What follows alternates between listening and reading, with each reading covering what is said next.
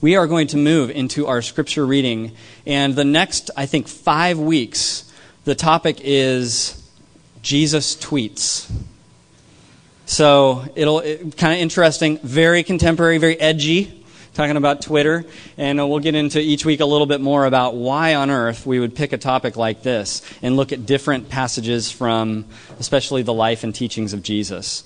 So there's Bibles nearby you, and if you are kind of newer to us and to our mission, in the worship guide there's a contact card that we would love if you would just help us know you better. You can choose what you give us in terms of contact information and how connected you want to be. But use that to connect more with our mission and to help us know something about you. There will be a chance to drop it in something later in the service. So our scripture reader, do we have someone? Oh, Karen, thank you, is Karen. And she'll tell you where to find the scripture in the passage. Today's reading is John 7, verses 37 through 52. It can be found on page 985 of the Bibles next to your seats, as well as on the screen. This is God's word. On the last and greatest day of the festival, Jesus stood and said in a loud voice, "Let anyone who is thirsty come to me and drink. Whoever believes in me, as Scripture has said, rivers of living water will flow from within them." By this he meant the Spirit, whom those who believed in him were later to receive. Up to that time, the Spirit had not been given, since Jesus had not yet been glorified. On hearing his words, some of the people said, "Surely this man is the prophet." Others said, "He is the Messiah." Still others asked, "How can the Messiah come from Galilee? Does not Scripture say that the Messiah will come from David's descendants and from Bethlehem, the town where David lived?" Thus the people were divided because of Jesus. Some wanted to seize him, but no one laid a hand on him. Finally, the temple guards went back to the chief priests and the Pharisees, who asked them, "Why didn't you bring him in?" "No one ever spoke the way this man does," the guards replied. "You mean he has deceived you also?" the Pharisees retorted. "Have any of the rulers or of the Pharisees believed in him?" "No, but this mob that knows nothing of the law, there is a curse on them." Nicodemus, who had gone to Jesus earlier and who was one of their own number, asked, "Does our law condemn a man without first hearing him to find out what he has been doing?" They replied, "Are you from Galilee too? Look into it, and you will find that a prophet does not come out of Galilee." The word of the Lord.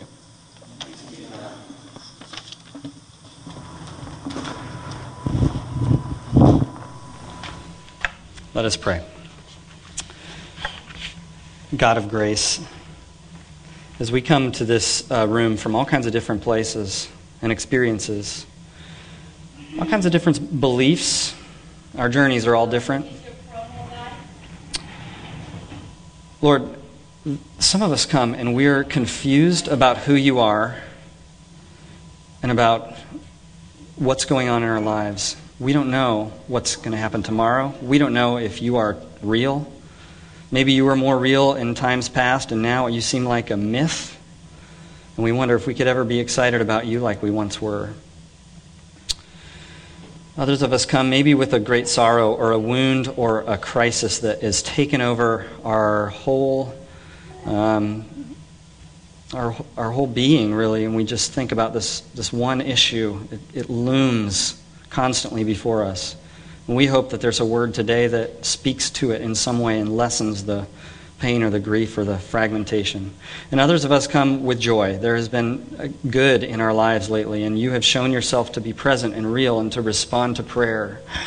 And we may even resonate with what the Scripture talks about, streams of water, the Holy Spirit in our lives. And so from all these different places, help us to remember and to know and believe that we are all in the same boat in one important way. We're all more a mess than we care to admit. And you come and meet people with messy, broken, fragmented lives. And you don't say, "Go, find a solution, here's my list." You say, "I come to you with grace and forgiveness and healing for your broken soul." You say, "We are more loved and accepted in Christ than we ever imagined." So help us with that kind of grace to be taught through these words this morning or this evening in a way that our lives might be changed.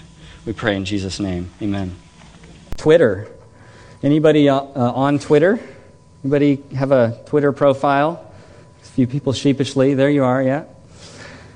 So I'm a little bit of a fan of Twitter. I got to admit, I haven't fully engaged with it. I've tried and failed at different times to learn more about it and understand it. One of my favorite parts, though, in trying to figure it out over the last year, and if you don't know what Twitter is it's basically, as somebody put it, it's a new kind of micro-blogging site that simultaneously lowers the bar on what's worth sharing with everybody while making it easier to do so to the whole world. So that's what Twitter is. You can put out these little 140-character messages, right? 140? And it just goes to all your friends and contacts. One of my favorite people that I follow on Twitter is, I don't know who it is, but their persona is called Why You Know. And it's letter Y, and then the letter U, and then the word N-O. Why You Know. And it's a lot of just humorous stuff. And it always starts with Why You Know when he tweets. So he says, Chuck Norris, why you know protect me from bear? Just a few examples. They're very strange and off the wall. A camera, why you know bring out my flaws? Why you know make me beautiful like webcam? Yoda, use the Force, why you know? Star Wars fans, anyone? No? Where's another fun one here? Lord of the Rings fans. Gollum, why you know let Smeagol be? Have to read the books to get that one. Bart Simpson, why you know let me eat your shorts? Halloween theme, zombie, why you know eat other zombies' brain? I'm not making it up myself, remember. It's not my Twitter contributions. Lay's, like the chips. Lay's, why you know think I can eat just one? Taste buds, why you know believe it's not butter? So there you go, and on and on and on. I actually think the whole idea behind this series is that I think Jesus, if he came today, would use Twitter.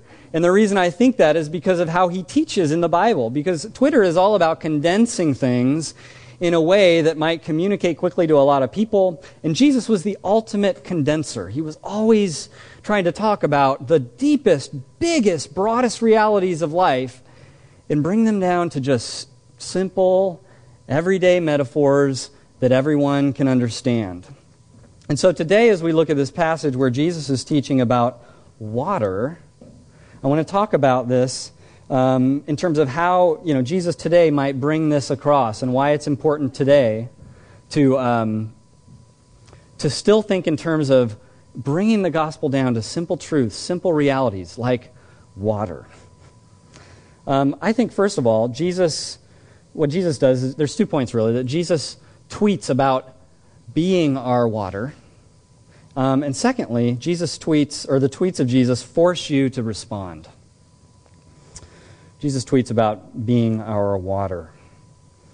I think he might go, if he was to start with this message today, he might start with talking about, as I already brought up, this festival called Burning Man, the end of the summer festival. It's a little bit of a Woodstock ethos, but modern day and out in not on a grassy field, but in New England, but in a desert in the middle of Nevada, harsh conditions. And this year, it's always right at the end of August, this year for a week, 54,000 people showed up on the playa in Black Rock City and created out of nothing, out of just this barren landscape, a city for 7 days, and then cleaned it all up and left it exactly how it was before they got there. Now, if anything speaks to the reality of people being spiritually thirsty in today's world, it is Burning Man. And it is the idea of all these people going out to a place for some kind of experience, some kind of reality, some kind of marker in their year that will give them maybe who knows what. But everybody's seeking something different, and part of what I'm not supposed to do if I haven't been to Burning Man is describe what it is. They say if you haven't been there, or if you can describe it, you haven't been there. It's one of those kind of things. So let's think about this. In the desert, normally, if you're not in the desert, on a normal day, you need about 2 quarts of water a day. That's kind of what people say. 2 quarts of water a day, the average human body. If you're in the desert, if you're in Burning Man, they suggest everyone has 1.5 gallons of water a day. They suggest you carry it with you, and because Burning Man has one of their mottos is how does it go? Radical. Forgot that first word. Radical self-reliance. You have to bring all your water in. So you have to bring enough water for a whole week, 1.5 gallons a day, to bring that in for each person. You carry water with you at all times. And this is why water is so important. Let me just read something here from another website. Why is water so important? What happens when you don't have water? In the first stages of dehydration, an individual may not experience any significant symptoms. But as it continues, they will feel thirst set in and their mouth go dry. If it intensifies, they feel the thirst increase, saliva thicken, face flush, and skin wrinkles. Their head aches, their arms and legs cramp, their strength dwindles, and temperament sour. If the dehydration becomes severe, their tongue swells, eyes grow sunken and tearless, probably cracking and bleeding. Their stomach bloats. Hands and feet grow cold and moist. Major muscles contract severely and painfully. Blood pressure falls. And urination ceases. Their pulse rate becomes feeble and rapid. Their consciousness fades. They may experience convulsions and heart failure. They face death without prompt and careful rehydration. That's just some of the realities of why water is so important. And so when Jesus stands up and says, I am, anyone who's thirsty, come to me, and you'll have streams of living water flowing out in your life. He's basically asking us to grapple with our own spiritual dehydration. That we can look at ourselves, and if we look hard enough, and if we're willing to go there, which is in some ways half the battle, we'll see that spiritually speaking, our pulse rate is becoming feeble and rapid, and that our consciousness may be fading, and we may be experiencing convulsions and heart failure, and in some ways, really spiritually speaking, being on a road towards death. And there's all sorts of reasons why we get in this place. In a lot of ways, maybe you're experiencing it right now because the season of fall tends to bring on all the new rhythms and all the new things. And in just about this time, 2 months in, you're getting tired. And you're starting to see all the different things and commitments pile up. And you can really resonate with the idea that you're spiritually dehydrated. And your body, your spiritual body in a sense, is supposed to function better, and there's things going wrong, there's things going haywire spiritually, that if you trace it, if you go deep on it, if you grapple with it, you're spiritually dehydrated. Now, our passage today has Jesus basically attending the original Burning Man festival. Really does. He's at the Feast of the Tabernacles, or the Feast of Sukkot, it's called, or the word for huts or tabernacles. And I don't know if it was 54,000 people, but it was a lot of people that would journey. And you could see, if you read a little before this, that Jesus' own family was urging him to journey with them from where they lived in Nazareth to Judea, where this festival was going to be. And at this festival, people would basically do what they did at Burning Man. They'd have 6 days of camping. They had huts set up in orchards all around Jerusalem. And then renowned scholar of biblical studies, Raymond Brown, explained some of what went on at this Feast of Tabernacles for 7 days. He says during the feast, there was a solemn, dramatized ceremony. Each of the 7 mornings, a procession went down to the fountain of Gihon on the southeast side of the Temple Hill, the fountain which supplied the waters to the pool of Siloam. There, a priest filled a golden pitcher with water. As the choir repeated Isaiah 12, verse 3, "With joy you will draw water from the wells of salvation." Then the procession went up to the temple through the water gate, and when they reached the altar of the holocausts in front of the temple, they proceeded around the altar, waving like branches and singing a psalm. Then the priest went up the ramp to the altar to pour the water into a silver funnel, whence it flowed into the ground. And on the 7th day, there was a sevenfold circumambulation of the altar. Circumambulation is a new word I learned this week. Walking around in circles in a ceremonial way. Isn't that amazing? Basically what you have here is that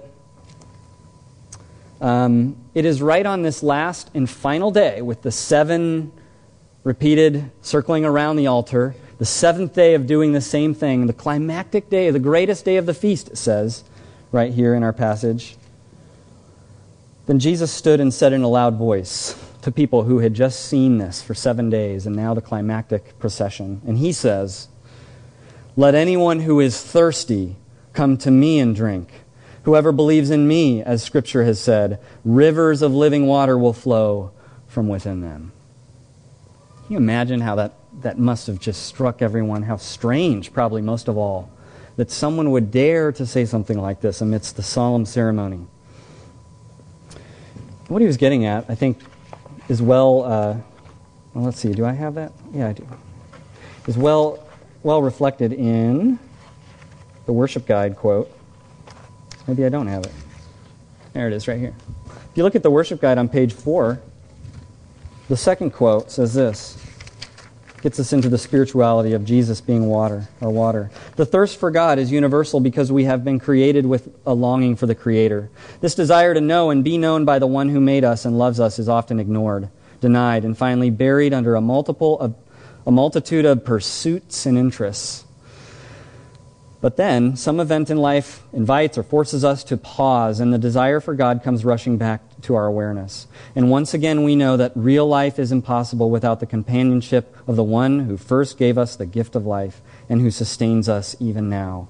We know for certain that we need living water. We need what only God can give if we are really to live."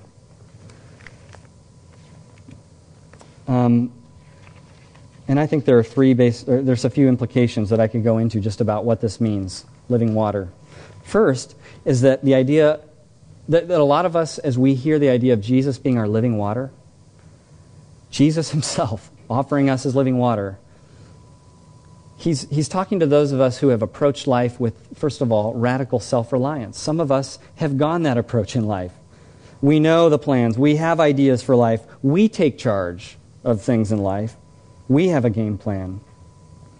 And if we pause, like that quote says, once in a while we pause, and if we're honest and we look deep, we can see that we are missing God. We're just missing God amidst all the pursuits and the self-reliance. And there are signs of dehydration, if we're willing to admit it, that are worsening in our life. Another implication of what Jesus is saying is that some of us actually have gone a different approach. We've gone an approach of running in circles in the desert around a pool of living water. This is the religious approach. This is the approach that ministers and people in ministry are most prone to going. And what ends up happening is that there's this thing that's called Jesus, the living water, and all the things about God that we're told that are true. And so we go and we run and we run and we run, and we're running around getting thirstier and thirstier, and we're never stopping and noticing that we're actually running around a pool of water that is offered to us. And what we need to do is pause and stop running. I could have been told this over the last 2 or 3 weeks as we ran and scrambled for a new space. To pause and stop and realize the source of all things, the source of all the good life, is right there. Take a drink. Stop and receive water. And the third implication about Jesus being our water, and Jesus talking about himself as water, is that if Jesus is the water, then he's also the rock. In 1 Corinthians 10, verse 4, the Apostle Paul is writing, and he refers to the Old Testament Israel's journey through the desert. And when he talks about the rock and water coming from the rock, he says, and that rock was Jesus. So that the Israelites were already connected to Jesus in the desert. Jesus was that rock. And what I think this speaks to, Jesus also being not just the water but the rock, is that I think a lot of us approach God with the idea that we're going to have to take a blow. We're going to have to get beaten with a stick like the rock did. But if Jesus is the rock, then we have this assurance that it is the very, very end of Jesus' life, when he took a blow, when he went to the cross, he was doing that on our behalf. So that the water, as the book of Revelation says, right towards the end in verse 6 of chapter 21, so that the message to us can be, to the thirsty, I will give water without cost, without taking the blow, because Jesus did for you. Without cost, from the spring of the water of life. This is all good. This is a great message to have today because, City Life Church, when we first started, the message was not, hey, we're the church for people who have their life together. We're the church of people who are willing to be broken and people who know they are broken. To bring your mess and your fragmentation, be authentic, to approach God with confidence. And I think that's basically what Jesus is saying. That who is he talking about? He's talking about thirsty people. The people who can come to him are those who are thirsty, not those who have their life together. They are thirsty, but they don't know it. And now, if you have trouble grasping what it was like when Jesus stood up, I think it was very similar to how, at the end of the Burning Man festival, they erect a giant sculpture of a man, and all the thousands of people circle around it in the dark, and they light it on fire, and they watch it burn. It's the burning of the man, right? And that's the one thing that the whole festival started with and continues to have. It's the climactic point of that festival. Imagine someone somehow, as the man is falling down and the charred remains are on the ground and everyone hasn't left yet, that somehow one person stands up and has maybe giant screens that they're on and an amplification system, and everyone sees this one person saying, "But I am the real Burning Man." I'm the man that you need, that you've come out to this desert for. It's very strange. This is only I would come up with this kind of illustration. But it is exactly the kind of strangeness that Jesus engaged in when he stood at the end of the Feast of Tabernacles and stood up and said, "I am that water that you just saw." I mean, what are you talking about? It's provocative, and we're not even given much more else after that. He just says that, and then we get how people respond, because Jesus always forces a response. And so there's 3 verses, actually, of what we read that were kind of what he does and what he says. But then the whole rest of what we read is just everyone's different responses. Is he Messiah? Is he something special? I don't think so. People who are following him have a curse on them. And all this different back and forth. And what do we learn from that? Well, if you look at the temple guards, in verse 32, they were told to go and arrest Jesus. In verse 46, where we read, the Pharisees said, "Why didn't you bring him in?" And they say, "No one ever spoke the way this man does," the guards replied. What happened was that when the guards went and listened to Jesus, they did see sort of that behavior that you normally write off and say, okay, that person has a few screws loose because they're standing up saying, "I am the water," in the middle of this public thing. But as they looked closer and perhaps got ready to laugh and make fun of him, they saw in his eyes a sort of authority and a compassion mixed together, as if he could see right through them and see right into their hurts, and that he would approach them with all the love and grace, and that he had the authority to enter in such a way that he could be gracious to them. They saw something that led them to absolutely not approach him and arrest him, as their orders were, as the authorities told them to do. It wasn't like he had big muscles or something. They saw him in a way that was true, the way that people saw him when they took the time to listen to him. And they came back, they had switched their allegiance. In a subtle way, this text is saying that before I was taking orders from them, but when I saw his eyes, when I heard him talk, I knew I couldn't follow those orders anymore.